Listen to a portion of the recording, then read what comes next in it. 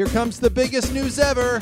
Trek Off the Motion Picture is available on Amazon Prime. That's right. The movie version of the podcast you're listening to. An actual movie. A motion picture on Amazon Prime. Available in the United States and the UK. Just go on Amazon and search for Trek Off. The word Trek Off, one word, and you can watch us. If you don't have Amazon Prime, you can like rent us or buy us. We're available on DVD on Amazon, but like streaming on Amazon Prime. And listen, please watch because it really helps us out. And share it, give us good reviews, and share it on your Facebook page stuff, man. I'm just excited. Trek Off the Motion Picture. Warning, the following contains plot spoilers and naughty language. That means explicit content. And the comments and opinions expressed herein are for entertainment and commentary purposes only and may not reflect the actual opinions of Geeks Radio or the individual hosts. So don't get mad. It's just a show. It's time for Trek Off. Enterprise Double D. Welcome to Trek Off. My name is Justin. And my name is Alexia. And today, we've got a lot to talk about. We actually do. There's a lot going on. And I think that it's only... Look, so we're going to start off. Welcome to our comedy show. Let's start off with something sad. Right. We would be remiss if we didn't start talking about the death of Anton Yelchin. Yeah. Because what the fuck? I know. I know. I'm like, it's like, I don't know how to process it. It's like, wait, what? No. I was thinking about the show, about doing the show today, and it is because the last time we did this was about Leonard Nimoy. I mean, maybe we did about Grace Lee Whitney and stuff like that, but the last time we really like had a major death in the Star Trek universe was Leonard Nimoy. And the way I put it is that this was far more tragic, but far less personal, if that makes any sense. It does. Like we didn't have as much of, most Star Trek fans didn't have the same level of attachment and like there's something to be said for, I mean, the fact that Leonard Nimoy was older. So yeah, that we've had more time with him. Right. And there's something to that. But like at the same time that like what you're saying, right? Like, cause Leonard Nimoy, again, he was old, so it was like, yeah, I mean, that's going to happen at some point. Like, he sadly isn't going to live forever. And I think, and he got to have like a hell of a life. And yeah, like, and did and got to do a whole bunch of incredible shit. Not the least of which being Spock. Yeah, and that's the thing I was thinking about. That like Anton Yelchin was 27. God. Like at 27, Leonard Nimoy had not even been Spock yet. I know. Like Anton Yelchin had, I mean, and he had Anton's had done a lot. You know sure. what I mean? For a 27-year-old, kid, it's funny. He had been Kyle Reese. Let's not forget he was Kyle Reese in a Terminator movie. And I had forgotten that actually. And you know what? He is. I don't hate everything about Terminator Salvation, but it's not a good film. But he does a dead on. He does a dead on Michael Biehn impression in that movie. I believe it. The kid, he was brilliant. so talented. Fucking I never saw Charlie Bartlett. I never that saw movie. that. I never saw it. I was gonna. We were really waiting good. for Green Room to come out, like because that's Patrick Stewart in a horror movie, like going after Anton Yelchin, and so that seemed like that was a movie I really wanted to see. So it's like it was just it. I truly felt like it was like when Mr. A told me, I was like, wait, what? Like that's like a rumor, right? That's not like true. Like, and he was like, no, it's true. They're saying he was, and like, as he was talking about how, there's not very much information, but he was pinned by his car to a mailbox. And I'm like, well, that doesn't make sense. Like, and I'm like trying to figure out the physics of it to make it not be true. Like, well, I'm like, now, well, if a car is here and there's that, and it's like, that doesn't make any sense. Like, that can't be right. Like, I kept waiting for it to be like some amount of time would pass and then like some person, on the internet would tell the truth and it wasn't real and I would be kind of annoyed and be like, you fuckers. But like, mostly I would have been relieved, right? Like, I was like, I really want it to be that. I want it to be some asshole saying that he's dead, but he's not. And that didn't ever happen.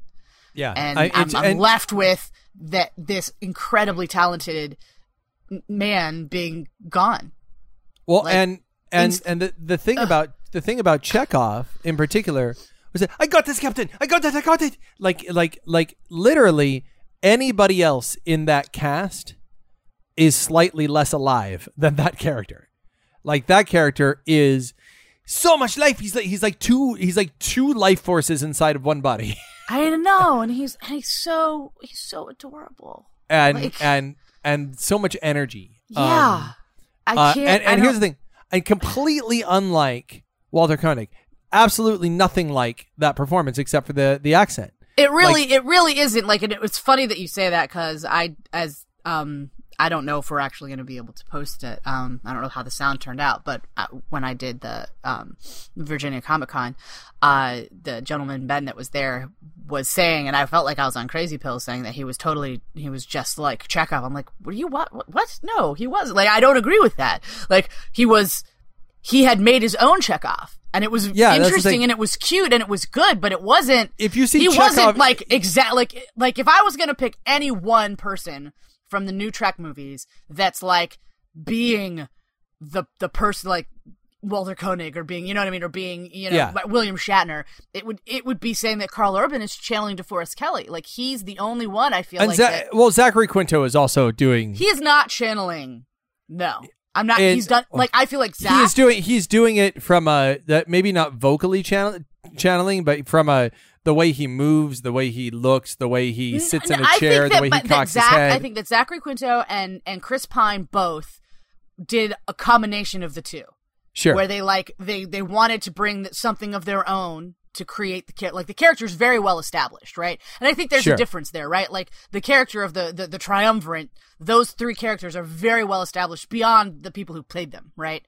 Whereas Chekhov, like, he's just not as built as a character. Like, we don't have as much information. Chekhov is whatever the story needs him to be. If he needs to be a hothead, he's a hothead. If he needs to be an idiot, he's an silly idiot. and love guy, the dreamy guy, he's that guy. If he's the young guy, like he is sort of the workhorse of whatever the story is going to need. Yeah, he's not the same. Like, so I think that both Zachary Quinto and Chris Pine kind of took the character and really embody the characters, and every once in a while there'd be an homage, a moment where they channeled specifically William Shatner and Leonard Nimoy. Whereas I feel like Carl Urban's kind of always DeForest Kelley, like, to me, when I watch his performance. And it's, I mean, in a good way. I'm happy for it. Like, I'm like, it's so awesome. I love it. But Mr. Nay and I actually got into a conversation about it when I said that. He was like, the more I think about it, he's like, I want to go back and watch it because I feel like he's never the happy side of DeForest Kelley as Bones. I'm like, huh. Well, yeah, I mean, they never have anything but horrible strife happening in the movie. Like, it's like to the factor of like 20 on a scale of 1 to 10. We're going to talk about it, guys. That's part of this. Part of this show. Like, I feel like Anton brought something very different to the character, but at the same time had the cute accent. And made him fun. In that first movie, the like one of the tensest scenes is that scene on the drill when Kirk is falling and all that's going on, and then the everything from them diving out of the Enterprise to the moment they arrive at the Enterprise is all one scene of tension. It's a scene of tension that doesn't end. That includes the death of Spock's mom. It includes the sword fight. It includes the Klingons. It includes the dive. It includes the transport accident. It's all one scene. And the last third of that scene, everything's being punctuated by Anton Yelchin's performance, which gives you the little laughs that you need so that the scene is not completely exhausting. And then at the end of the scene gives you the kind of permission to breathe again. And he does it masterfully. He does it like he understands the scene he's in, and he understands that his job is to make that scene, is to accentuate the scene that's happening, which is hard because like when you're Spock, you got to be mad and beating some asshole up. You got that. And if you're Kirk and you got to be doing whatever Kirk's doing, you got that. But from his point of view, he had to really understand his position and almost the musicality of the tension of that scene and understand what notes he had to play to accentuate the scene. It's a whole other level of acting. Masterful. Do you know what I mean? Like, that's what I'm saying. Like, it's one of those actors that you watch and you're just like, I've seen him in a number of things, it's like, and every time he brings all of it, right? He brings it, right? And it's just like, wow, like, not only are you like innately talented, but you've really honed the craft. Like, you know, you're really aware of all of the moving parts and not just your part in it. Like, but as how that relates to the whole, and you're really good at all of the aspects. It's just like, I don't want that to be gone. I don't. Well, and you know, the fact of the matter is that most actors, you know, he's at a stage in his life when he's doing really well, but you know, his star was not rising amazing. He wasn't going to, it didn't look like he was going to maybe be the next Johnny Depp. Maybe he would, maybe he wouldn't. But the thing is, when actors in the Star Trek world don't get there, and they like Karl Urban, there was a point where Karl Urban was at the top, and now he's kind of understanding where he fits in the pantheon of like fame and stuff. And as part of that, he's engaging more with the fans and finding tons of joy, both with the fans of Star Trek and with the fans of Dredd, being the guy who's driving the fan, like they're making another Dredd, it looks like, and it's because Karl Urban got in there in the trenches with the fans. Something that, like, when he was first cast in Star Trek, when he was kind of like maybe tracking to be a leading man, and now that kind of isn't going to happen. That's not something that you do at that stage in your career. Your publicist or your manager, whoever, says, you know, you can't be at the conventions. That's not what you do, you know. and when you're not like going for that brass ring anymore, you can. And it would have been cool to see. Now, you know, had Anton Yelchin lived, maybe, you know, I would have pulled for him to be a megastar. But if he never got to be a megastar, it would have been so fun to see this guy in 20 years engage with the fans, that energy, engage with all the fans. And hopefully that we're not going to get that. We're not going to get those, you know, those great interviews you get with the Next Gen crew and the original series crew, and getting to know each other as they go do conventions together and become friends together. Like, you're not going to get that now. No. And that's a fucking shame. So I don't want to bring the whole show down. And it's coupled with, I mean, especially with the new trailer that just came out, like, my fear of the movie not being good. Like, I want it now. I'll be much more upset if it's not good.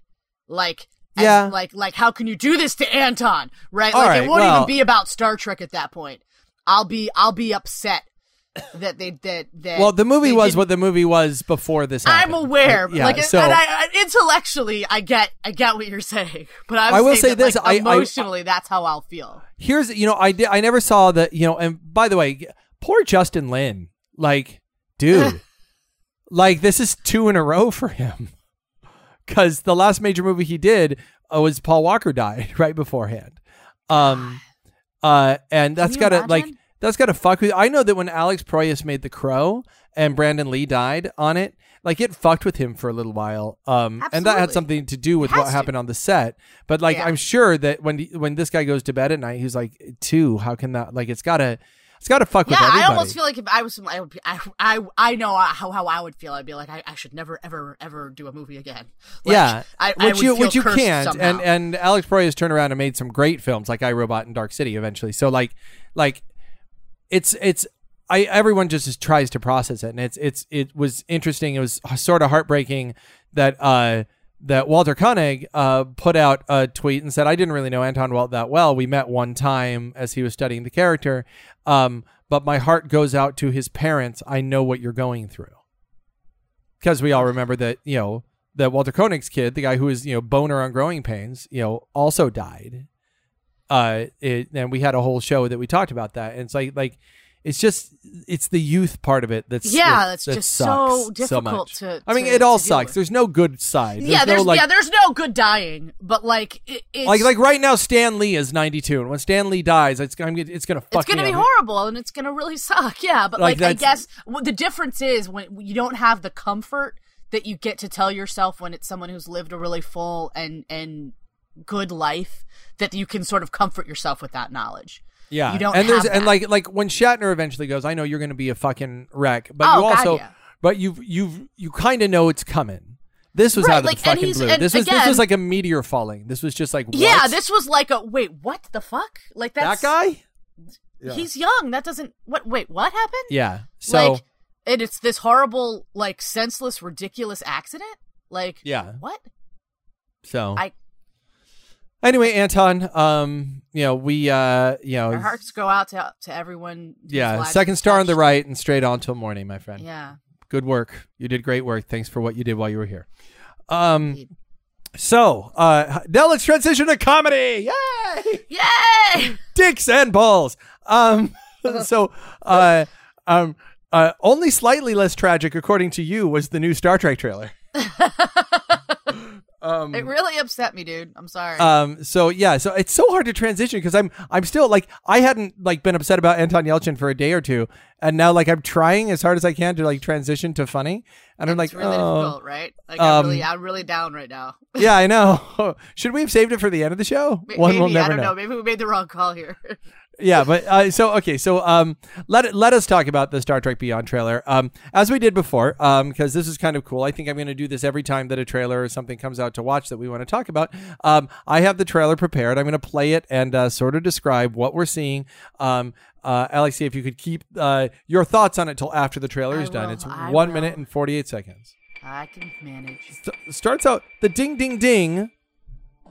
You know, so we've seen this, right? The one thing that concerns me, the trailer starts, we see lots of shots from the first Star Trek movie, none from the second. But like, it's almost like they're saying, hey, remember you liked the first one, right? What it means to be you.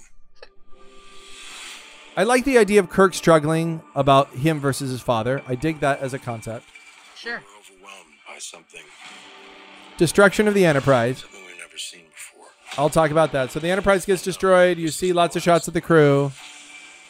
The trailer's good so far. I'm into it. It's a little dark. No problems so far. And then here's what happens that upsets Alexia. The Starship Enterprise. So we've shots of the crew. Lots of fighting. Lots of like action. And it's action and people looking sad and upset and intense. Like, it's a lot of people walking, looking around. There's a more motorcycle. And so you get lots of shots of action. It's this song that is people are really being weird about. And you're seeing lots of shots. But here's the thing about the trailer that really gets me.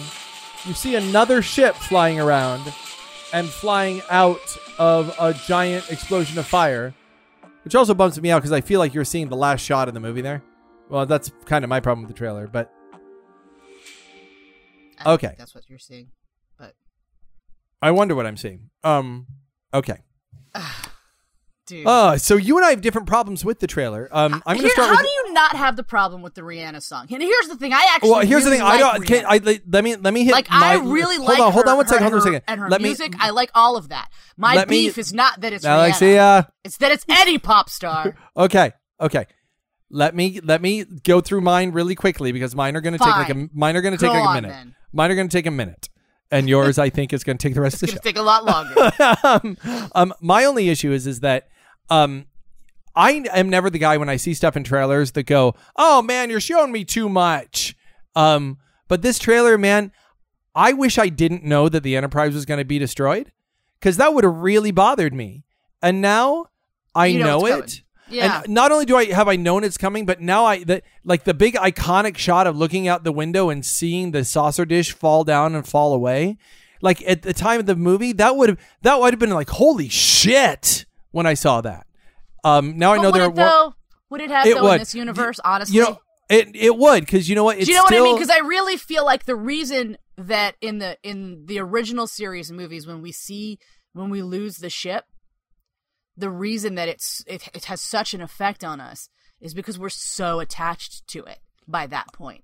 Yeah, but here's the thing. And I think clearly, it's like what, like that level of like what is well. Here's the thing, because it's at a different level to start with, and I feel but like I'm not just talking about movies have been at such a level that it doesn't surprise me at all. Well, here's the thing. They're blowing up the ship. I'm like, of course they're blowing up the ship. But they haven't done it. Like the ship has made it through so far, and it's clear to me. Like now that I know the ship is being destroyed, maybe they. I mean, they blew up a planet in the first fucking movie. I mean, why are you all surprised that they'd blow up the ship? That's what I'm saying. Why would that? I'm genuinely asking you this question. If it wasn't in the trailer and you actually saw it happen in the movie, why would it be an oh my god moment? Like, how would that in any way surprise you? I guess it shouldn't. It shouldn't. Because again, it's the third movie, and the big moment in the third movie is, of course, that you blow up the ship. And also, like. I mean, just in something this about it being particular the ship. franchise. I'm not saying I'm not talking about Star Trek on the whole. I'm talking about this franchise and this time and the way that movies are made right now. Why are you surprised? Why would it be surprising to anyone? It wouldn't be surprising to me on a meta point of view. It wouldn't be surprising like it was in Star Trek 3, where someone can say to me, "Hey, they're blowing up the ship," and I'd go, "Really? Wow!" But in the context of the movie, it would have been an "oh shit" moment. I don't even think it would have. Not for me anyway. Like just see. You know what? Here's the thing. You know what I mean? Like, just first of all, think I about think how that the I would like to hold on. I would like to climax introduce of you the to second my one. friend Alexia, because my friend Alexia, who's going to see the movie, knows right now that the ship's going to be blown up. She's talking to her co-host about the ship being blown up and how it's not going to bother her. I guarantee you'll be sitting there crying. Of course I'm going to cry in the movie. That's irrelevant. like there is no preparing you for it. It's like the ship could be made out of like cardboard and toilet paper tubes, and it could be a pizza box with 2 toilet paper tubes at the end of it, and still as it's crashing, you're going, the ship, oh the ship. I know. That's why I have to get it out now. My real feelings on it, because well, and here's the other thing. Me in the moment. Well, but here's the other thing is that now it's like, again, like why all the action? Why all the like explode this thing, explode that thing? Like, oh my God, right. Calm down. And I guess I sound a little bit like get off my lawn, but like I like explosions. I do. I just don't want to sit there and watch and just watch explosion after explosion after. It's like, well, that's what a trailer is, explosion after explosion. No, it's not. It often is, and I will say this: that this movie. You're getting me ahead of myself. Here's the thing: is Star that Wars: The Force Awakens trailer. Hold on. Here's the explosion? thing. Oh my gosh, have you had coffee today? I'm just saying. I'm just saying. It's not the knowledge of the ship, but seeing the shot of the saucer being separated and falling down, seeing that shot of that happening. That would have been an impressive, and emotional is not the word, but like it would have been an affecting shot had I not known it was coming. But now the 30 other shots that'll be of that happening, I'll kind of know. And I kind of wish they hadn't blown that. And I don't know who's cutting these trailers. I don't either. But here's the other thing. Whomever it is. I was listening to a podcast about the reshoots going on for Rogue One right now, right? About how they're trying to make Rogue One more like The Force Awakens. And what the people of the podcast were complaining about the fact, like, why are they compromising their artistic integrity to make it appeal more to the masses? Why are they doing that? And the other person on the podcast very smartly said, hold on 1 second. When they made Force Awakens, they had the biggest box office like movie of all time in the United States. And now they're going to put out a dark, gritty war movie that kids can't go see. And it's the first movie that's coming out after that. The Force Awakens. And what you're going to do is you're going to take all the goodwill of Force Awakens, and you're going to have parents who see that this is a Star Wars movie and take their kids to it, or look up and go, oh, I can't take my kids to the Star Wars movie. And what you're doing is you're taking the bloom right off the rose. They said, and I think very rightly, that they went to Gareth Edwards to make Rogue One. And they said, make us a dark, gritty Star Wars movie, thinking they were going to have kind of a success and kind of do this other thing. But that in retrospect, it might have been good to wait 4 or 5 movies in to make Rogue One. Before you do that, before you have this dark, different kind of like, because right now universe, you need more of the same. Right now, the Star Wars movies need to be kind of same-ish for a little bit before you make a left turn, so that everyone can kind of take a collective deep breath and go, Force Awakens wasn't a fluke. They know what they're doing. Now we can left turn out of it. I think here's the thing. Now we can have other things that exist in this universe that aren't just like that. Yeah. So here's the thing about Star Trek Beyond that we have to keep in mind. Star Trek Nemesis was a disaster financially. A disaster. Okay. And Star Trek Enterprise got canceled because it wasn't pulling in enough ratings. Star Trek Nemesis opened second to a Jennifer Lopez rom-com. Like, it's Star Trek like the franchise And that wasn't a cheap film, by the way. You go back and watch that film. That's a good looking film. That's an expensive film. It's one of the most expensive Star Trek films up to that point.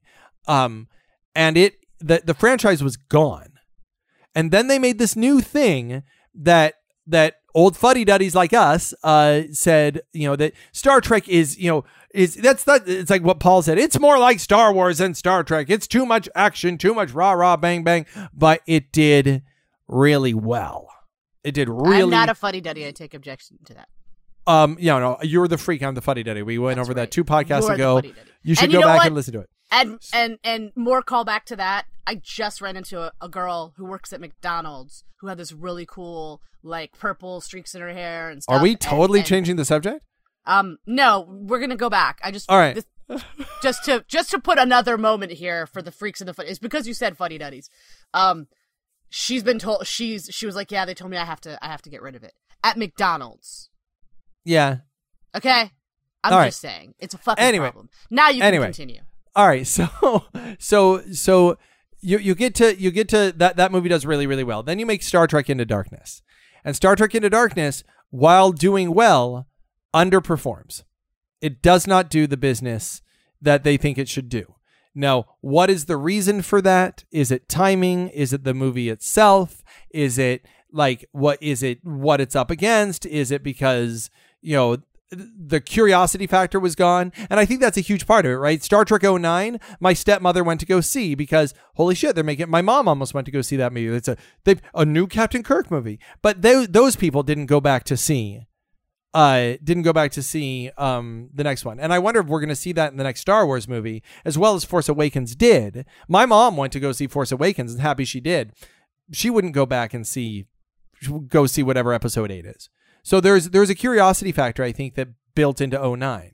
So what you have now is you've got, okay. Sure, but I also think that, like, some of the problems that we have, and I think that this is a problem in the movie industry. This is not necessarily specific to Star Trek, is this idea that, like, that it's bread and circuses. Like, if the next one isn't more explosive, isn't more crazy, like they jump the shark almost immediately now. And it's I agree. Something they leave themselves nowhere to go, and I sort of agree with that. I do think that you have this situation now where why are they bringing in a Rihanna song? That's what we're about to hit. What the fuck is that about? And this is sort of going to be my that was it's worse. It's a much worse offense than the non-Star Trekky song that is the Enterprise opening. Like, it's a worse offense than that song, because at least the context of that song, like, they were trying to be like, well, what we're trying to show is that this is before it was the grand thing that the Federation was. Like, I could almost see where someone thought this was a good idea, but, like, the only reason to put a Rihanna song on a Star Trek trailer is to be like, come see it. This is a popular stuff. This is popular. But hold on. Things. Hold on. Wait a minute. But that's like saying that the only reason for a calendar is to see what the day and date is. Like, that's what a trailer is. That's the only function of a trailer. The only function of a trailer is to take. Yeah, it is though. That's its function. The function of a trailer should be to give you, the viewer, an idea of what this movie has in store, so you can decide whether it's something you want to watch or not. No, that's what it should fucking be. A trailer is not a description. A trailer has one function, and that is to take people who were not going to see the movie and get them to see the movie.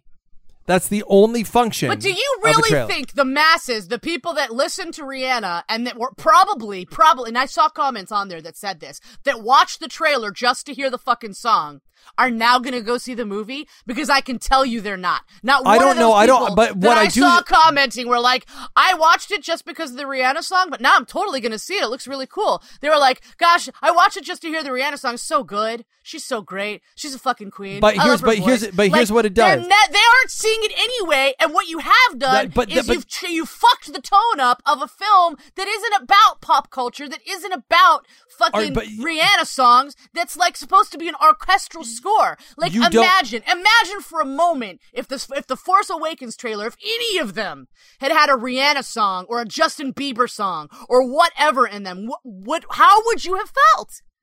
I would probably feel like you feel. Right. But like, you would be like, what the fuck is this? It changes the tone. Like, of the trailer. Hold on. It changes the tone of what? Absolutely. What does it change the tone of? Film. Of the trailer. Of the trailer. If the song is in the film, then it changes the tone of the film. If the song is not in the film, then it does not change the tone of the film. And we haven't seen the film, so we don't know. I pray with all that I am worth. And if of the Paramount gods or CBS gods or whomever are fucking listening, please, that song will for the love of God, if that song is in there, take it out now. It will be in the closing credits. That song will be in the closing credits. Now, I don't have a problem with that because the Lord of the Rings closing credits had pop songs in them. Like it happens. That absolutely has. It hasn't happened with Star Trek, but it happens with fantasy. It happens with No. That has been there. Harry Potter has had a popish song in one of the it's like you can do that.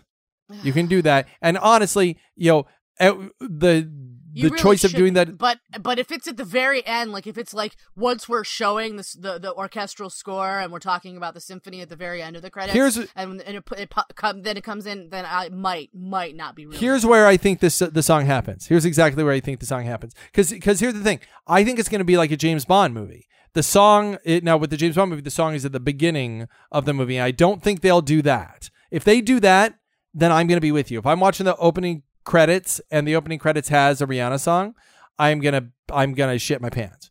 Like, I might leave. I might come back, but I feel like I will not be able to stop my body from standing up. You have a responsibility to our listeners, my friend. You have to stay with me. I'm just like, so you'll have to, I don't know, belt me to the seat then. So, but here's the thing. Like I imagine that what you're gonna have is it's gonna be like the pop version of A Whole New World at the end of Aladdin. You're gonna have the orchestra, and the orchestra song is gonna be going on as you're having the title cards that pop up, they're directed by all those cards that come up, and then when it goes to black and the credits start scrolling, the scrolling credits, it's going to be that song.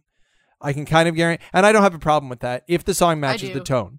Now here's the song itself. I guess the song.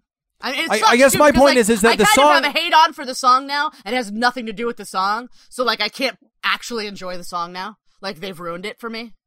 Like, you bastards. Thank you, trailer cutter. Yeah, but now what they can do is they can make a music video for the song that includes clips from the movie. Of course, because that's a good idea. That's what they have to do. That is how we should sell Star Trek. That is Star Trek. Yes. That is Star Trek to you. No, it's not a matter of if that is Star Trek. It's not a matter of if song with clips from the movie is Star Trek to you. You are treating the trailer as if it is the encyclopedia entry about Star Trek Beyond, and it is not. It is it has one purpose. That purpose is to take people who are not going to see the film and bring them to see the film. It has no other purpose. That's its only purpose, is to take people who are not going to see the film and get them to see the film. That's the only reason the trailers exist. Right? No. I disagree with you. So movie companies but even if that's pay true, to have trailers made for what? I agree that the goal is to try to entice people to see the film. I'm what not people? Disagreeing with that. Which people? But I don't believe that it's just about people who were never going to see it. That doesn't even make sense. Like, part of making a film, particularly a sci-fi film, should be knowing your audience, or at least knowing your own artistic integrity, right? Like you can't make a movie that everybody likes. But like, you're not hearing me. We're talking about a trailer. Even though that was wildly successful, not everybody likes that film. But we're talking about a trailer, not a movie, but a trailer. The trailer was not to the cut movie, by... whether they mean for it to or not, and that's the problem, because it does. Like, and what it's done now in this attempt to, I don't know, get people who listened to Rihanna to watch the Star Trek movie that weren't gonna? I don't fucking know. Like, I am really at a loss to understand the business decision here. Like, I can tell you. Let me at least tell you. Please do. Please, if you have some insight, I'm listening. Here's what I think their thinking was. Whether or not you think their thinking was correct. Here's because I watch it and it makes sense to me. Now, let me be clear. I don't like that the song is in the trailer. Okay, good. As long as because it sounds like it doesn't bother you at all. Well, here's the thing. Like, well, I like it more than the Beastie Boys song that was in the first trailer. I feel like this song's way more appropriate for the movie. Here's the thing that the Beastie, and I think the reason it didn't bother me because like the Beastie Boys song, it was clear that this was a kid listening to a classic, quote unquote song. No, the Beastie Boys trailer from the first Star Trek Beyond trailer.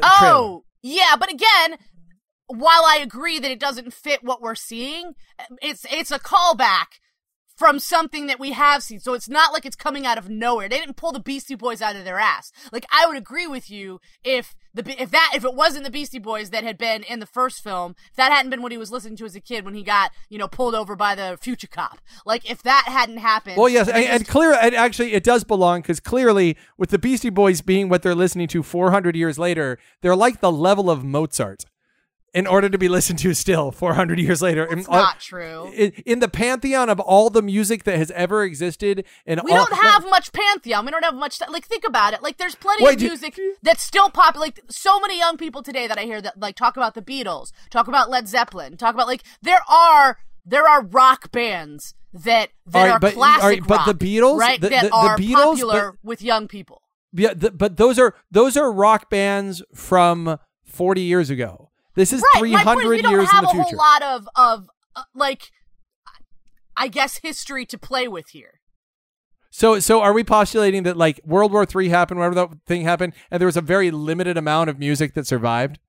Like, somehow or another, the Beastie Boys ended up on a playlist. No, I'm saying that there are things that persist today, and yes, while you're calling to mind like the classics like Beethoven and Chopin and Bach, and that's like, well, yeah, because that's kind of the oldest popular music that we can think of right now. I'll just say popular music from 400 years ago. That's what we're like. That's who we can name. And why are they who we can name? Because there's, there are 1,000, 10,000 new songs that are coming out all the time. But somehow Sabotage made, look, the point being that was silly.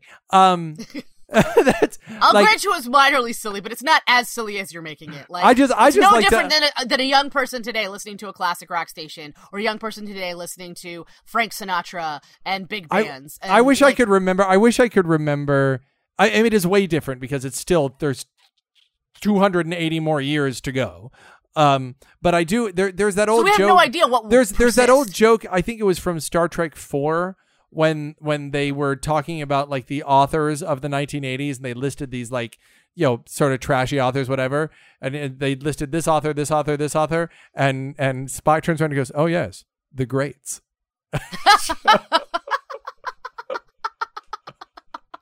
I love the idea. I love the idea that the Beastie Boys are studied much like Bill and Ted's Bogus Journey, the way that Faith No More is studied, like the founder of the Faith No More Spiritual and Theological Center.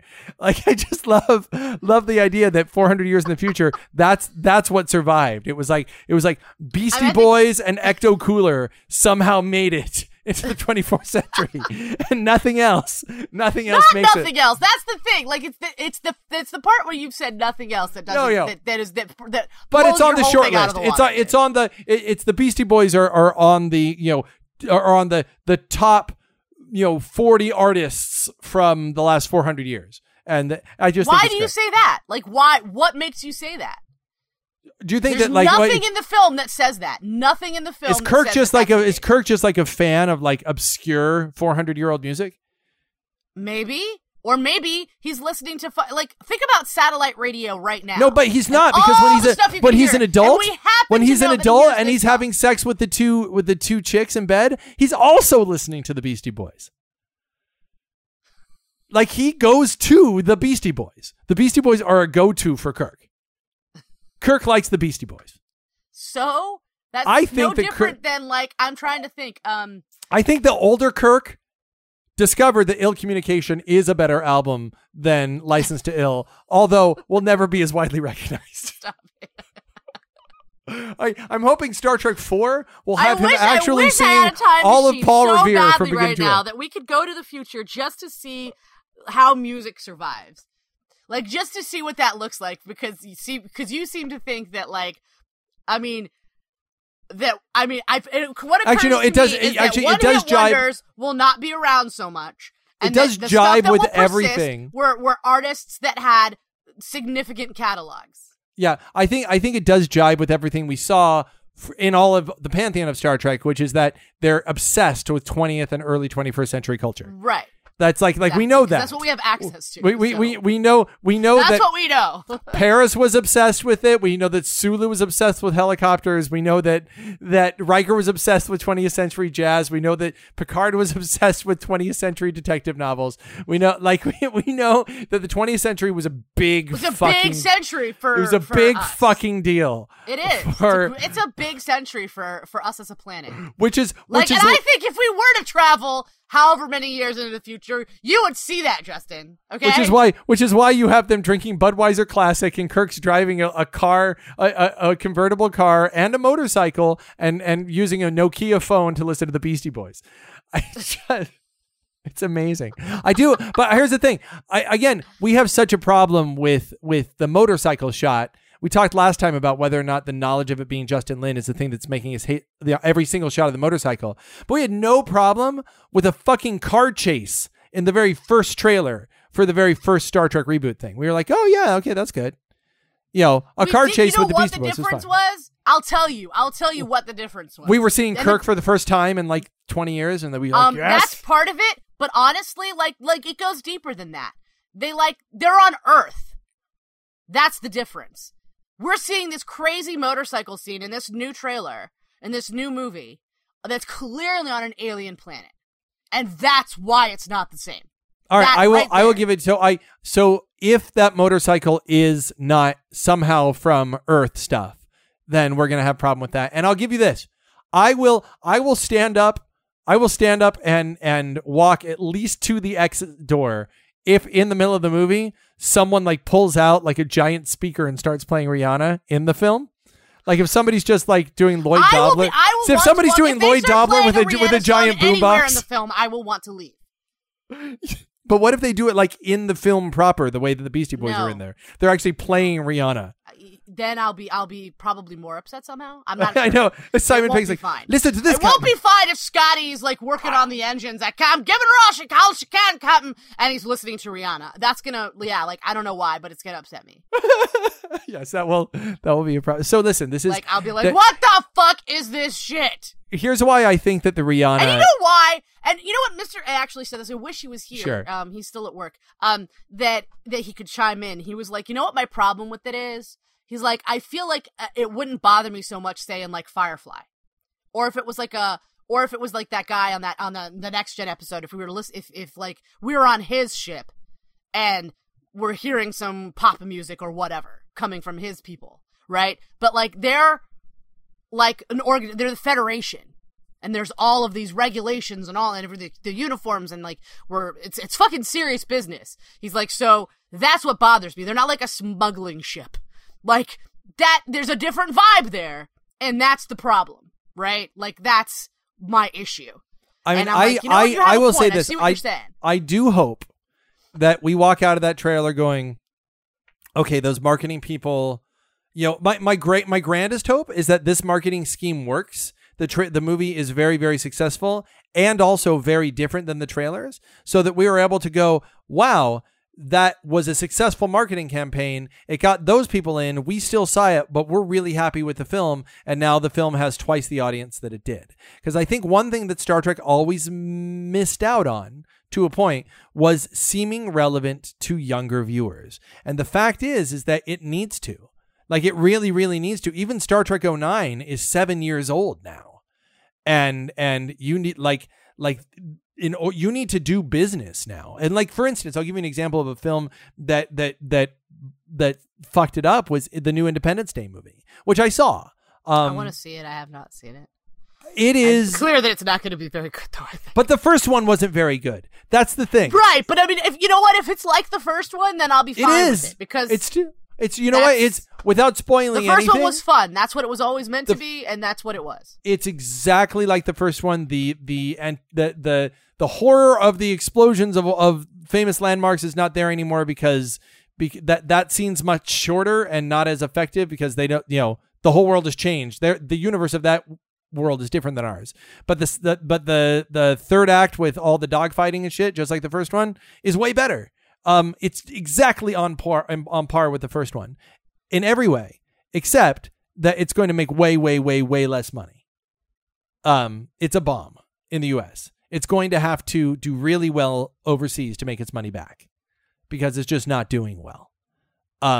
Because it's irrelevant. Why do you think that is? It's irrelevant to the people who are out there spending money on movie tickets. It's irrelevant. I mean that the trailer traded on nostalgia for a movie that didn't have the nostalgia factor that they thought it had. And that's the thing. They thought it was going to be like Jurassic World, where every kid has seen it and every kid's going to want to go see the new one. And Jurassic World traded on the nostalgia, but gave you a twist on it too, because, and also counted on the fact that people had kind of seen it and kind of were aware of Jurassic Park. But like since the first Jurassic Park, you had 2 more sequels and you had lines of toys and video games and stuff.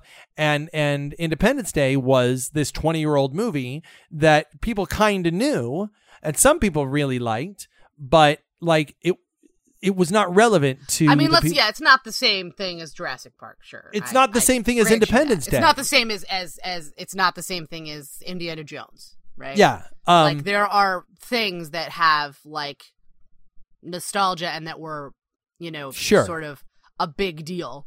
And us destroying landmarks is not that impressive anymore.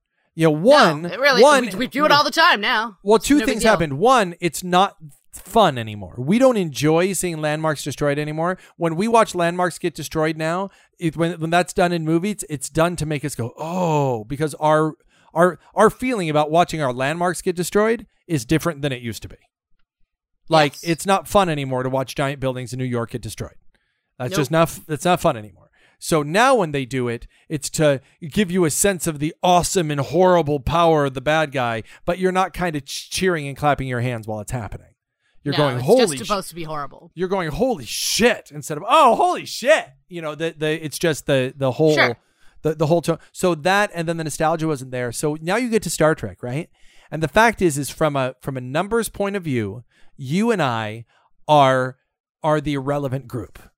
The Star Trek fans of old are largely the irrelevant group. We cannot sustain the franchise. We can't do it. Like we're like trying to live on Twinkies. We will give you some nutrition, but there's just not enough of us. And seriously, there's just not enough of us, and and we're not spending enough money. We're all older. Like, we wait for things to come out on Netflix. We don't go out every weekend. Going out to the movies is not something that we all do. Many of us have kids. Some of us have grandkids. Some of us have great grandkids now who are fans of the original Star Trek. And the people who were like 20 in college when they were seeing Star Trek 09, they're now married and probably have some kids now too. Like this is a franchise that partially because they waited as long as they did between films, partially because there is still the stigma's less, but there's still a stigma again. I still don't know a ton of people who are like, I love Star Trek. I don't know why that is. Why it's totally acceptable to love comic book movies and love Star Wars, but Star Trek is that step too far. I don't think the stigma's there so much anymore as people are just like, oh, I'm not. Like I'm wearing a Star Trek shirt right now, where I would have maybe been less likely to do so, let's say, in 1998. So I think the stigma is gone now. Like, you can buy Star Trek shirts at Target now where you couldn't before. But I think that while the stigma is maybe lessened, I still think that there are people who are like, yeah, it's not really my jam. And so you've got to have people sitting in that movie theater and have a Rihanna song turn on so that their little 15-year-old ears perk up and they look up at the screen because and there have to be explosions and there have to be things to make them go, look what this movie's going to offer you. And how do we explosions? That's what it's going to offer. Like, Star Trek is supposed to offer you mind expansion. It's supposed to offer you. Have you tried to sell fucking mind expansion to a 15-year-old? Well, then fuck those 15-year-olds. We need I was them! that 15-year-old. I was that 10-year-old. Like, But don't you had act like the just because you're show. 15, you have to be a completely brainless, like, I don't You know, had the fucking show. mud on the road. I don't fucking know what that means. And like, let's why? also be clear in terms of Star Trek movies. Tell me the Star Trek movies that offered you mind expansion. 1, certainly. 2, not at all. 3, yeah, a little bit. 4, absolutely. 5, attempted and failed. 6 is the perfect blend of action and I think looking at the world differently. Absolutely. Star Trek Generations, kind of considered to be a failure at doing it, but it had the novelty of Kirk and Picard. First Contact, absolutely not. Insurrection attempted mind expansion and absolutely failed. Nemesis, absolutely not. So you're going 50-50 on even trying. But those are just the films that you're looking at. And all we're talking about is the films. Like the Abrams Right, but verse none of them have done it right now.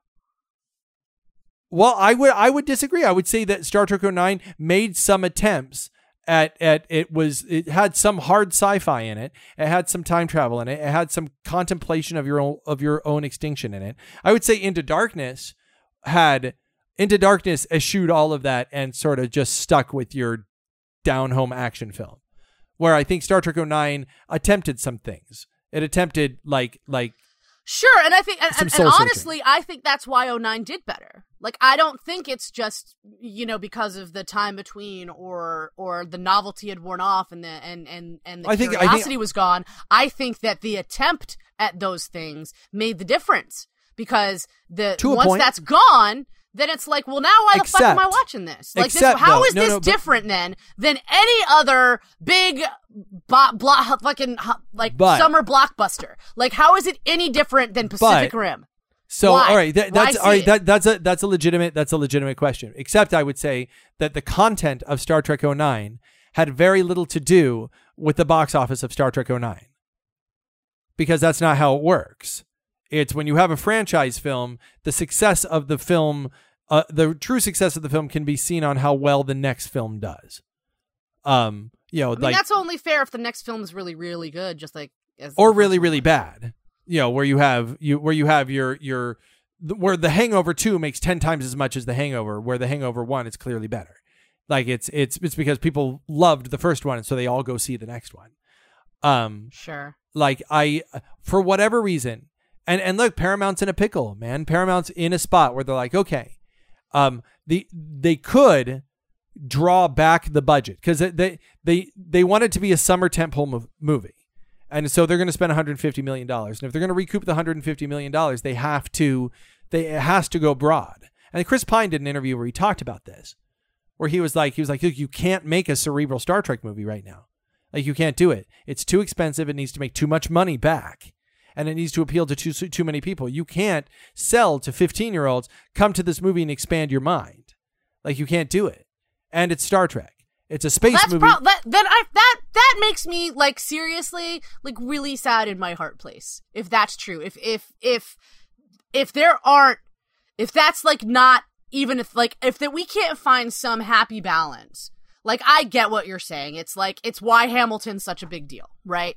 It's like, 15-year-olds don't care about fucking history. Oh, but now it's rap? Oh, well, that's interesting. Now we're interested. Oh, that's really cool. Well, and also Hamilton is fucking spectacular. So let's give it absolutely. Bringing it back to the trailer, because I want to make sure we have time. There's one other huge thing I want to talk about today that sort of like leads into it. I think the thing is, and I know it hurts you in your heart place, but the other thing is that with very, very few exceptions, we've talked about, it's a term I got from another podcast I listened to, that the primary value of something is the reason you go to it.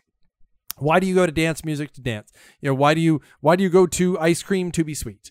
What is the primary value of going to movies, especially big budget action movies, like big movies, big space movies? What's the primary value of going to them? And the primary value of going to movies right now is not to expand your mind. It is to have giant escapist entertainment. You can go to spectacle. You can go to smaller movies, and where people go for the sort of stuff you're talking about right now is television. Because I think the reason people don't go to movies for that as much anymore is because they don't need to. Is that when we were kids, TV, with the exception of Star Trek largely, and maybe X-Files and a couple of other things, was largely kind of shallow and vapid. To use the Twinkie as another analogy, it was like a Twinkie. It was like it was TV was just a thing that you mindlessly consumed. But you would go to movies, and movies could have layers and you could have like layers and layers of depth in movies sometimes. And even then, 80s movies didn't have occasionally you'd get a Witness or something. But even stuff like that in Dead Poet Society is like those were the lower budgeted movies. The action movies did not tend to have, with the exception of Star Wars, a lot of philosophy mixed in. If they did, or weird hard sci-fi like Buckaroo Banzai, they'd get lost and not do well. Now people don't need to go to the movies for the mind expanding experience, because people can go to Game of Thrones and have time to think of it. They can you can take a superhero show like Daredevil and have an entire episode where the hero and his adversary of the episode spend the entire episode sitting in a graveyard talking to one another. Like you can do that on TV now, and you couldn't before. So when people go to shell their money out, and I'm one of them, man. I went to go see, I don't go see independent films and little films in the theater anymore. And I spend more money at the theater when I go to the IMAX 3D showings of things. And when I do, I want to be blown back into my seat. And I think that's why you're having movies, like Interstellar not doing as well as we thought they would. Because I think that the movie was great, dude. It was so good. Yeah, and I don't, and people and go it back. Didn't do well. Like, did it really not do very well? It didn't do that well. No, it didn't do that well. It didn't do like the money like Inception did. And I think that's the thing, is I think that you need to convince an audience that when they're coming into the theater, they're going to get blown back in their seats. That's what you got to convince the audience is going to happen to them. Then what you can do is interspersed in there, you can make a really good movie as well. So that's where you get your like Captain America: The Winter Soldier. Not Civil War as much, which was more popcorn, but Winter Soldier, which was a much more thoughtful and contemplative film. Or that's where you get Zootopia. I don't know if you saw Zootopia. No, I haven't watched it yet, but I have it, and I want to watch. I might hope maybe I'll watch it tonight. Watch it tonight, because that's exactly what they do. They sell you on cute, funny animals, funny. They sell you the jokes in the trailer, and the movie is much smarter than that. And they can do that, but the trailers have the one thing they need to do, which is to pull people who were not gonna see, either by informing them the movie exists, or in the case of everyone knows that Star Trek exists. But now they have to take everyone and pull them in. And what do you do now? Trailer 3 is coming out. It's 2 weeks after Anton Yelchin dies, right? You've got your action movie. And it is an action movie, and it's gonna be an action movie, and we have to accept that. Such an action movie. That's my problem. But here's the thing. And I don't have a thing against action, and I feel like I'm coming across that way, and I don't. I just feel like there's a way we can have action and still fucking say something. Well, here's the thing. I don't know that the movie doesn't. That's the thing, is that I'm watching. Well, I will say this. I've seen a lot of the same action scenes in the trailers. I've seen the little swarm things attacking the ship. The ship clearly gets damaged, and they escape, and shit happens while they're escaping. There's a hand-to-hand combat thing with the woman that they keep showing. There's some motorcycle thing that happens. They're now showing them sliding down the ship. So that's like 4 things that I've seen. I'm not seeing like what looks like 70 different sets, 70 different areas at 70 different times. I feel like I'm seeing little snips of the same action film sort of scattered in between. And so I wonder if what they're doing is they're saying, this movie's going to blow your face off. Come and see it. But maybe underneath it, and keep in mind, Simon Pegg wrote it, and he's really good. That is the only thing that's keeping me going at this point, is knowing that Simon Pegg wrote it, but he didn't write it alone. Yeah, but he was the major force behind it, and Justin Lin is a fan of Star Trek, much more than J.J. Abrams was. But the marketing department has a job to do, and that job is to say, look, here's that other Star franchise, the lesser one, the one that makes way less money, the one that way fewer people like. But hey guys, it's just as relevant as your Star Wars, and it's different than Star Wars. What does Star Wars not have? Motorcycles, pop songs. You know, the kind of humor that it has, teleportation, which they really focused on the one before. Like, what is Better this? not have pop songs. It shouldn't have pop songs. It shouldn't have them. But the trailer is giving you you know what the trailer is trying to tell you? This is Guardians of the Galaxy.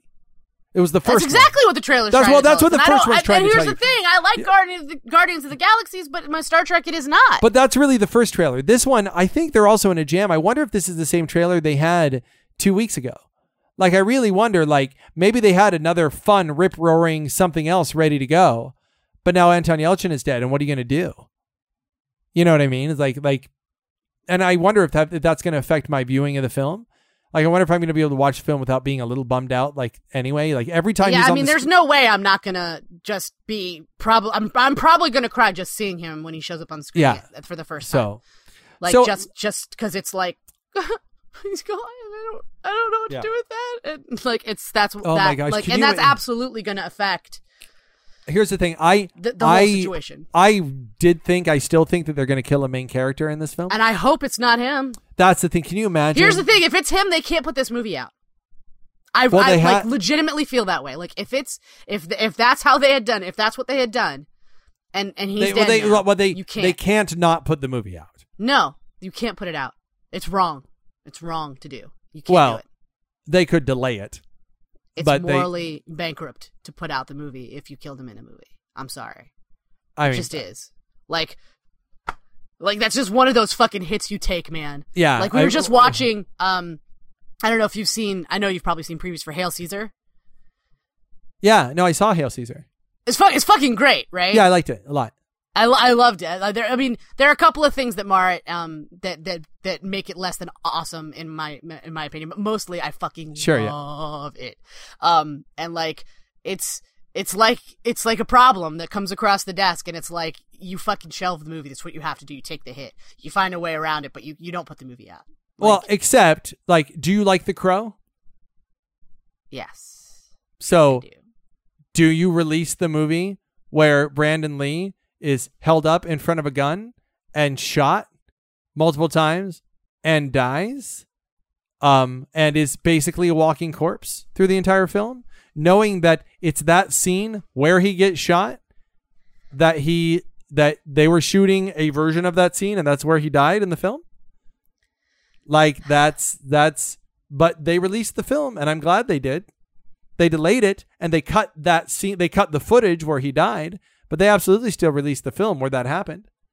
Yeah, and I think you're right. Then maybe the right answer is you delay it, right? Sure. Like, I mean, I don't. Maybe it's not like it never sees the light of day, but you don't put it out right now. You don't.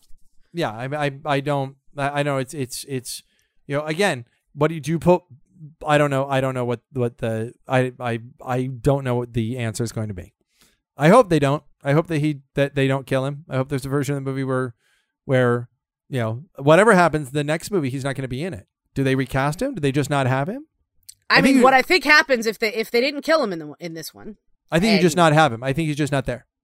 But what I think they'll probably do is kill him off screen, which will upset me.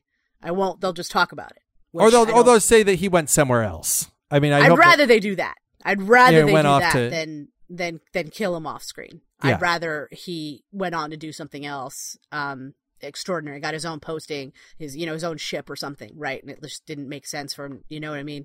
Like, because that's the thing too about like the original, like, until we get late in the movies, nobody gets to be anything other than they were in this. Like, it's like the problem with Voyager, you know, how like he's fucking an ensign for 7 years. Sure. And it's like, so like you never, at least they address it a little bit on Next Gen, in that there are numerous attempts to give Riker his own captaincy. And Riker is just like in retrospect, Riker is like a bit obsessive compulsive. Of course, on the other hand, like the fact that he made it through all of Next Gen and stayed first officer, not a problem. People stay at a job for 7 years.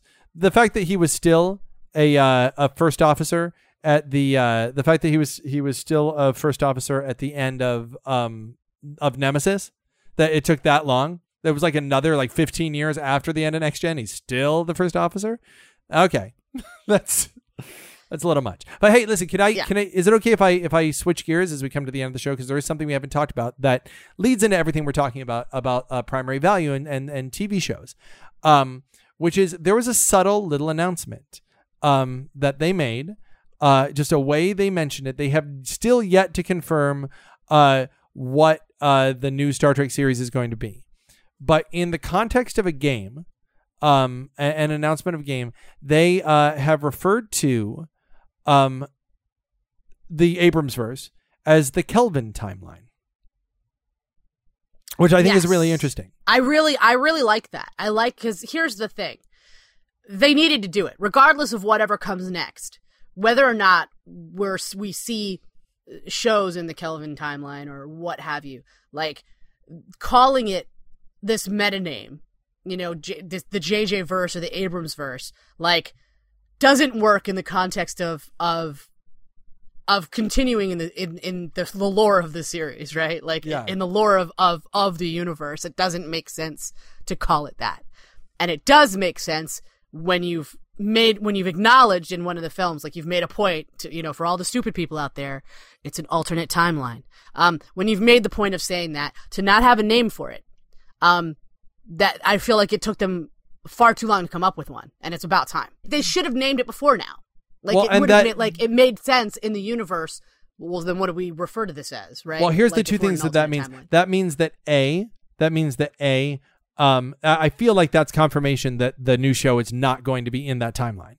Really interesting. In a separate timeline. I find it interesting because I feel like I thought you would think that confirmation that it is, like, now that they've called it the Kelvin timeline, it's like, well, that's what's going to be in. No, I feel the opposite, that like they have to be able to, like, they're going to be talking about this new series coming out, and they have to say that it does not take place somewhere.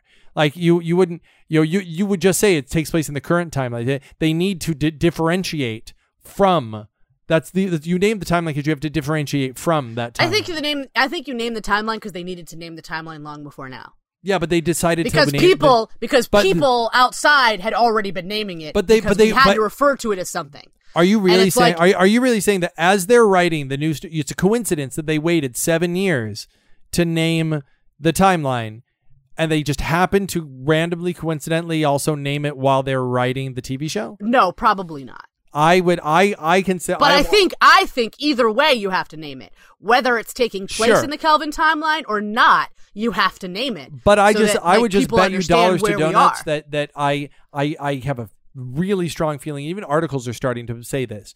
I just look at geek.com right now, and it's saying that the new series is not going to take place in the Kelvin timeline. So I think now that you have that, and you know that's a separate timeline. The other thing that and I like what the name they've come up with, though. I think it's good. I do. I think it's fitting. I want to cover with you a real quick thing that Brian Fuller, who's like the chief guy running the new series. Give me 1 second, 'cause I'm going to look it up here, because he said some interesting stuff the other day. Yes. Brian Fuller offers new Star Trek details. It's from Dark Horizons for Thursday, June 23rd. He talked a little bit about trying to get new Hannibal made. And then he said, I'm just going to read it from Dark Horizons. He confirmed the first season will be 13 episodes, with production aiming to run from September through to March. He confirmed it will be serialized with one story over 13 episodes. At the moment, the arc of the first season is all mapped out, and the first 6 episode scripts have been finished. Vincenzo Natali, Cube, and Splice will be producing director on the show, but is not directing the first episode. Other directors aren't booked yet, but stages are already booked, and sets will be going up in a couple of weeks. He's already met with a few actors, and there's plans to carry on what Star Trek does best, which means progressive casting. Although he did not write saying, he hinted the series would have an LGBTQ regular character, something all the previous series lacked beyond guest stars. Due to the series being on a streaming device service, the show is not subject to network broadcast standards and practices, which will allow them to get away with more things graphically and have flexible run times for the episodes. However, he doesn't expect the show to up the profanity level as a result. He's also been looking at race cars as an inspiration for starship designs. Fuller seems genuinely excited about returning to Star Trek, especially one not operating under the budgetary and content limitations the previous series had. He said, I didn't want to be a writer. I wanted to be a Star Trek writer. So to be able to craft a new iteration of the show with new characters and a whole new adventure and a whole new way of telling stories that you haven't been able to tell on Star Trek is honorable, and it's a dream come true. It's hard to articulate that. It's wonderful to be working with, and then he's blah, blah, blah, blah, blah, blah, blah, talking about it. He had then talked further, and I wish I could find exactly what he had said before, because he there, I'm going to go back. This is from 3 days ago, so this would be from the 24th. He wrote, are you still there? Yeah. Okay, good. Sorry. Hey, peek behind the curtain, people. Sometimes we get kicked off the show. I've been kicked off twice, so that's why I asked that question. Anyway, here we go. He says, I mean, it's funny. I've read that we're set before Next Generation, after Star Trek 6, both of which are false. I've read that it's an anthology show, which is not accurate. So it's interesting to see those suggestions and seeing the truth mixed in with them and going like, oh, they got that part right. But sort of on the truthometer on PolitiFacts, it's sort of like some truth and a lot of like, no, pants on fire. That's not true. One of the things that is exciting for me is that we're telling a Star Trek story in a modern way. We're telling a 13-chapter story in the first season. It's nice to be able to dig deep into things that would have been breezed past if we were doing episodic and had to contain a story in an episode. Then the end. Fuller also indicates we'll see multiple crews in the storyline and we'll eventually see some familiar characters. Huge news there. Huge in that it's not an anthology, but we'll see multiple crews. Told you. Which means that like maybe it'll be like Game of Thrones, where we just sort of with Game of Thrones, you kind of follow like 5 stories. Yeah. So maybe that interesting that they're going to be familiar characters, Yes. eventually popping up. That's popping up. that is that's in to the look plan. forward to. It's in the plan that someone from somewhere that we know that we're going to see. I feel like that.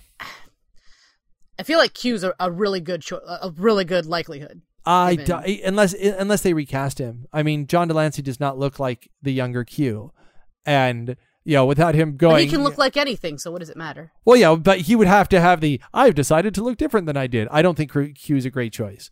Really? I think it would be great because he could be like, oh, see, like, because he could make a joke out of looking older, like just to make you feel comfortable. Right? Like, yeah, they could do that, or easily. Or they could de-age him at first and then age him up, or But like I've heard Jerry Ryan say that she like maybe wants to come back. That would be interesting. Seeing like what if it is just set 20 years later after the end of Next Gen? What if it's just like, look, we're in the prime timeline. It's 20 years later. Yeah. Like that. How amazing would that be? But we're telling it in a modern way. I love this idea. I love that we can be like, and here's the thing. I would love if there was like a Sliders type episode and we ended up in the Kelvin timeline at some point. I hate that fucking show. Sorry. But you get the concept. You know what I'm saying. You know why I hate it, right? Yes, I do. We've talked about it before. Okay. I'm just saying. Like, but, I think...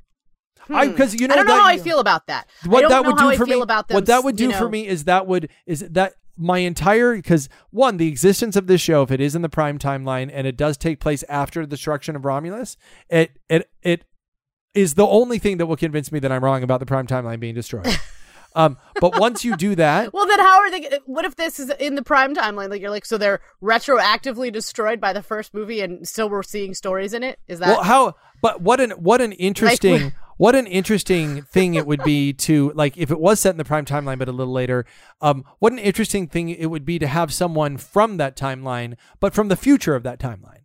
Like, what if you had, because you've never had that. I think the problem with that, right? Like, I think the danger there is that if it's something big enough, then you're locking in things that have to happen in the past.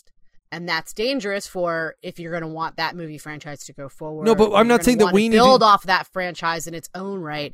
You're tying their hands by doing something like that. What I think you could do is if you did like an homage episode of the one of Parallels, and it was something minor, but there was something there that allowed us, like there was just a reference to Romulus, Holy to shit! the rebuilding of Vulcan. What like if something this? small that's clearly a reference from the first 3 movies that we've already seen, and it's something small, and we're not really hearing a lot of history. But what and about it's still this? about Wait, this wait, character, wait. and you know what I'm saying? The episode parallels. We see little things that are different. As Or what if they to- go back in time in the Prime timeline and they meet Dr. McCoy from the Prime timeline?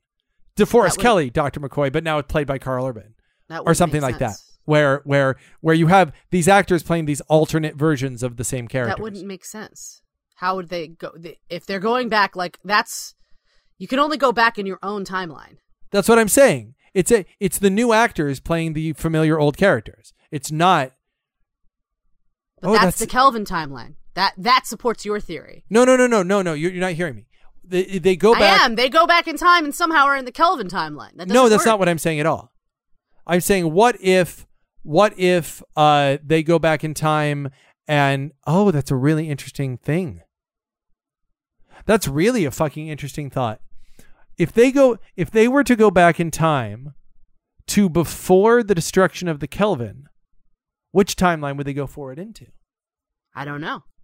That's a good question. What if because if they have time, and Star Trek likes to get really science fictiony, what if they dealt with that and they never said why? What if they said there was at the time of the destruction of Romulus a break in time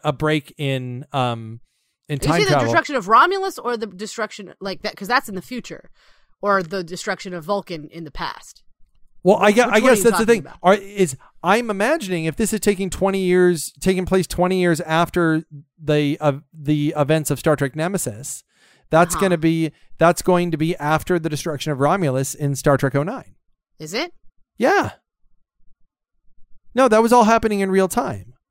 Like I don't remember the yearage, right? I don't remember. Yeah, there was a prequel comic to Star Trek 09 that had Data and Picard and stuff helping Spock deal with the red matter before Romulus explodes and Spock ends up being yanked through time. There's a prequel comic that is about them helping old Spock and being part of what makes old Spock eventually go back in time. Okay. So what if this is after that point? After the destruction of Romulus. This is after the destruction of Romulus, but then there is, what if... I mean, that'll be an interesting landscape regardless, right? Well, yeah, A, it's an interesting landscape. B, you could say, time travel would become a little passé. Everybody could do it. But after the destruction of Romulus, like time travel suddenly it's really fractured. You cannot go back in time any longer because something... But then that really limits their ability to have any time travel episodes. Not at all, because then when it happens, it's a big fucking deal again. That's what I'm saying. When somebody does time travel, you're like, holy shit. And where did you come from? But I guess what I'm saying is do you think it had become not a big deal? Oh yeah, I really do. I really think when by the time you get to Star Trek First Contact, you're just like, yeah, we'll just adjust in DS9 they were just like, yeah, we're going to use the orb of time and we're just going to go track this guy down. And there's the sort of dragnet. But they needed to. I guess the reason I don't feel like it's flippant, right? Like you seem to think, like it's just every day. Like, well, we'll just go ahead and travel back in time. Like it was like fuck. Like someone is doing something fucked up back in the timeline, and we have to rise to that occasion. We can't just let it happen. But the technology to do it had become such an issue that there was the Bureau of Temporal Events. Like it would become such a thing that it was. I love the Bureau of Temporal Events. I loved it too. But I'm just saying, what if it becomes more impossible? I think it would be interesting to follow the story of the Bureau of Temporal Events.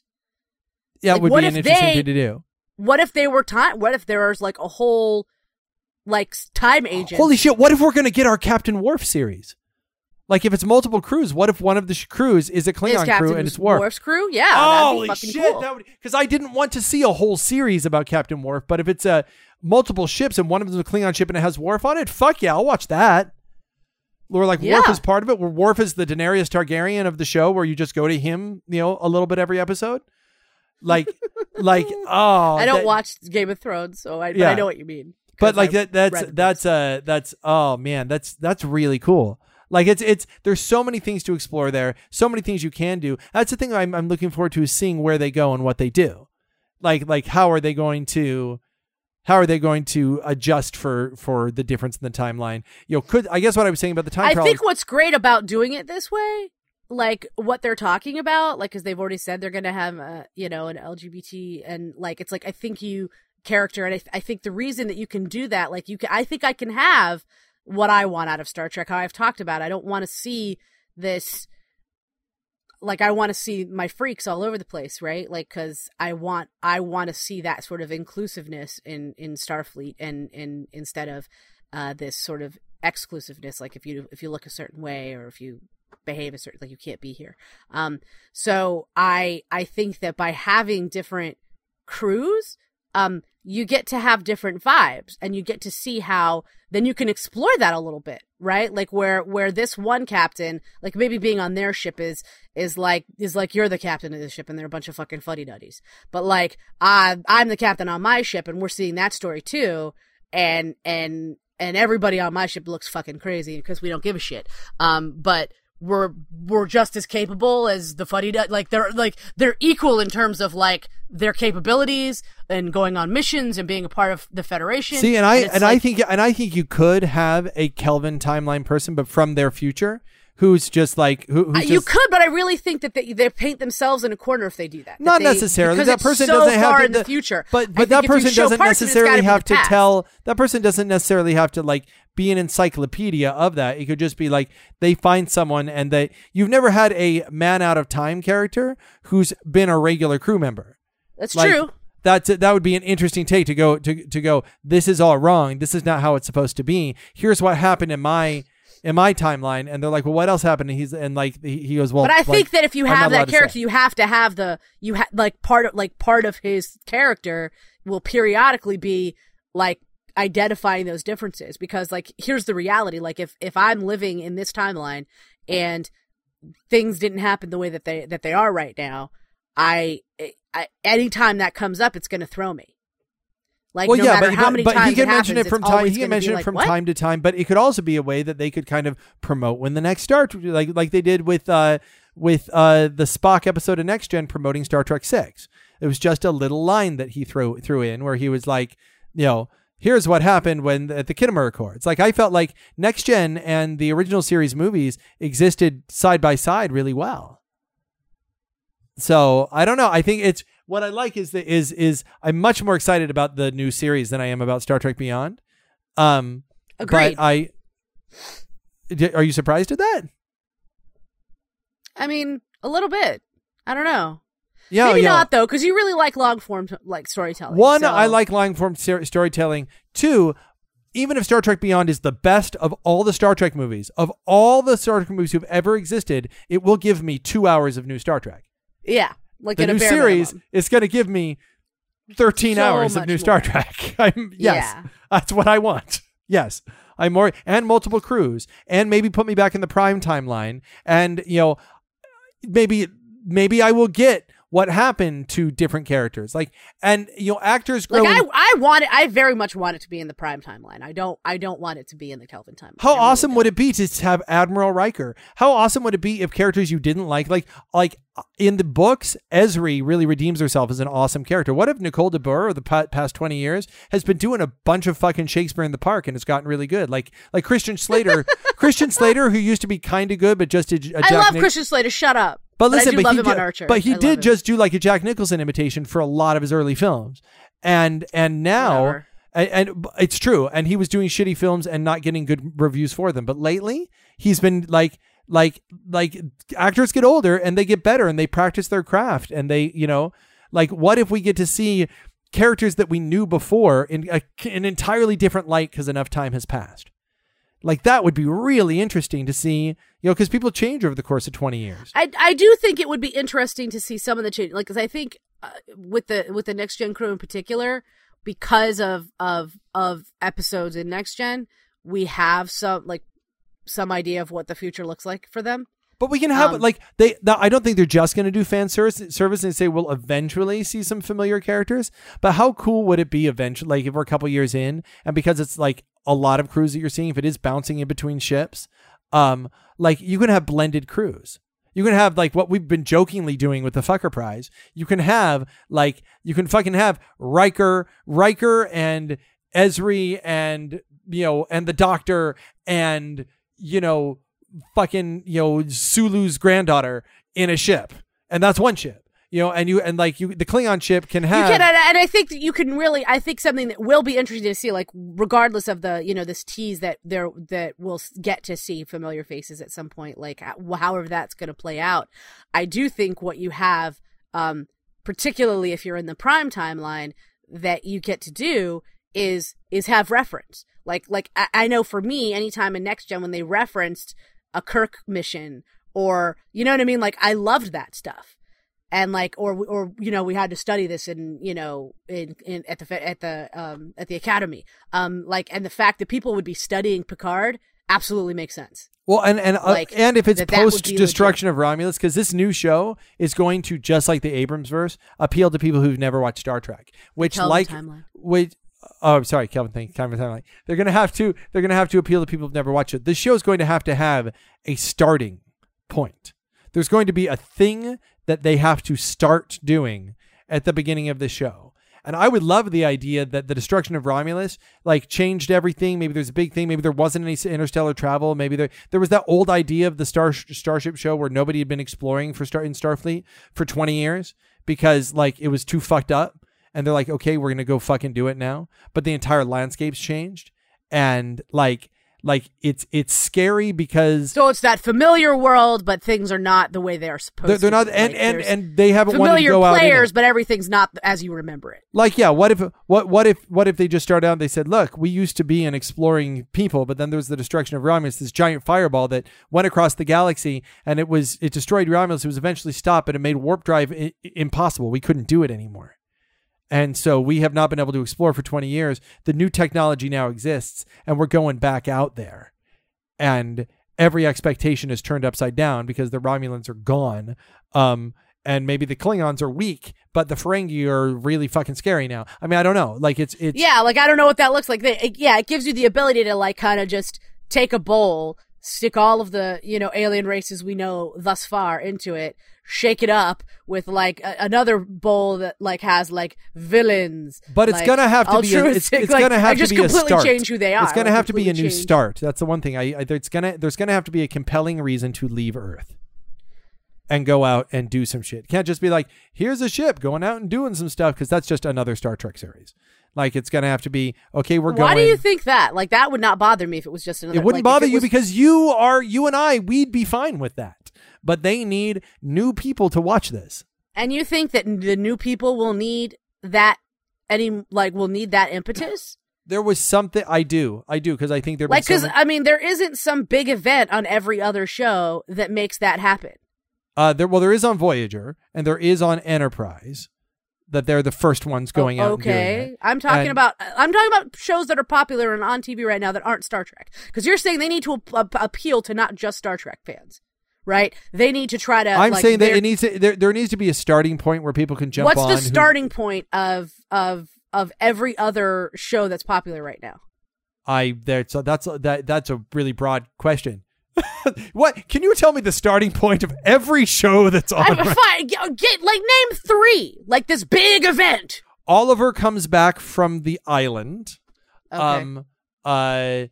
And if I were to jump to the next one, there's a giant explosion and accelerator which completely changes everything. Bruce Wayne's parents get shot. These are the shows that I watch. Game of Thrones is a much more slow beginning. All the shows I watch now are all superhero shows. Legends of Tomorrow, is there some big? Don't tell me what it is because I don't want you to spoil it. Some single event. Yes. There is a. Okay. There is a. Well, it's not a single. There's a starting point for Rip Hunter. Rip Hunter starts them on a mission because there's a thing he wants to do because there's a thing he has to take care of. It's like it's a set goal. Lost, the plane crashes, and that begins the show. Sure. I'm not saying there aren't shows where that's true, but I'm saying that there are shows where it's not true, too. I'm saying most of the shows I watch, Buffy arrives in Sunnydale. Like, it's brand new for her. And it has to if it's just a new crew going out on their first, it's like the new crew of the Enterprise setting out for the first time. Like, it's just changed hands. That's not enough of an event for you? It is for me. Like, I don't know what you mean by that, is what I'm saying. Like something has to, like, the way you're saying it is like, something has to happen. And no, I'm not saying a big thing. I'm just saying that's got to be the jumping off point. And I'm like, I don't agree with that. Like, I don't think Bruce Wayne's parents being shot is some huge thing that sets off all of Gotham. I mean, like, Gotham is so much more about this guy who's but what Gotham is Bruce Wayne's a good cop on a largely, like, completely corrupt police force. But here's the thing: Bruce Wayne's parents get shot, and he arrives in Gotham like he's brand new to the whole thing. And I guess what I'm saying is that that's it though. Like, it's just like Buffy arriving in Sunnydale. It's like it's just a person arriving in a place that we know nothing about either one of them. Like, so it's not some event. I'm not saying it has to be an event. I'm saying there has to be a starting point for their mission. I mean, there has to be a starting point for anything. As opposed what do you mean by that? Opposed to the original, as opposed to the original series. Like, it has to be like, there has to be the day that Romulus blew up. Like, I don't know. What? As opposed to the original series, where there was no starting point. They were just kind of already doing it. And Next Gen, he was piloting a new ship, but he was just kind of like he had already kind of been doing it. I think at this point, you cannot assume DS9, that anybody's watched it. Starts with him being assigned to DS9, doesn't it? DS9 has a very clear beginning. Has a very clear, this station is wrecked. He's just arriving. His station is wrecked. He's just arriving. Saying, but as starting points go, it's not some particularly crazy or exciting starting point. It's just a starting point. But it's a starting point for the story is starting. And that's the thing. Next Gen, the story wasn't starting. By the time you got to the second Absolutely it was. You're wrong. By the time you got to the Farpoint was their first mission. Yes. It was just starting. But the rest of the first season you can watch out of order with the exception of the death of Yar. Sure, I understand that.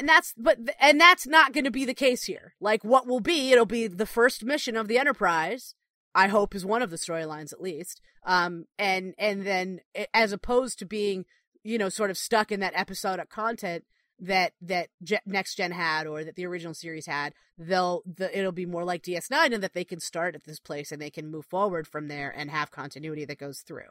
All right. Well, the good news is that I don't think there needs to be any more of an event than that.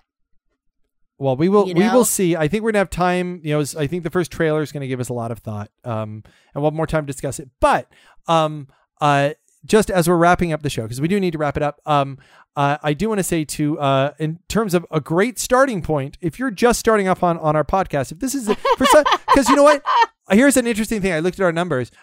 We had our last episode was like the 5th highest downloaded episode of our show ever, including any other episodes that have ever had years and years and years and years of time to load.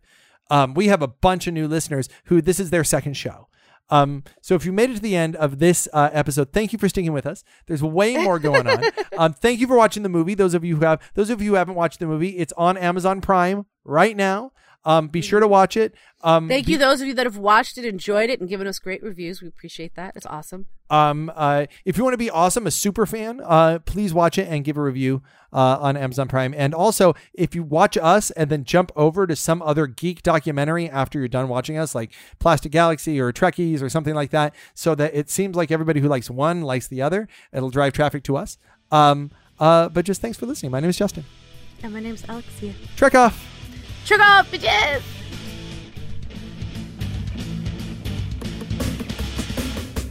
Hey, you know what makes us different than all those other podcasts you listen to? We have a movie. There's a movie of this podcast on Amazon Prime right now. Just go right now on Amazon Prime and go look. Check it out. Just search for it. There you go. There it is. Trek Off. One word. Just search for Trek Off on Amazon Prime or Amazon Instant Video if you want to rent it if you don't have Amazon Prime as a subscription. Or if you want to buy the DVD, it's there on Amazon. But seriously, this podcast, you got all the way to the end. Now go watch us and give us reviews and tell the world, man, a podcast got me made into a movie, man. How cool is that? Go. Look it up and share it. Love you guys.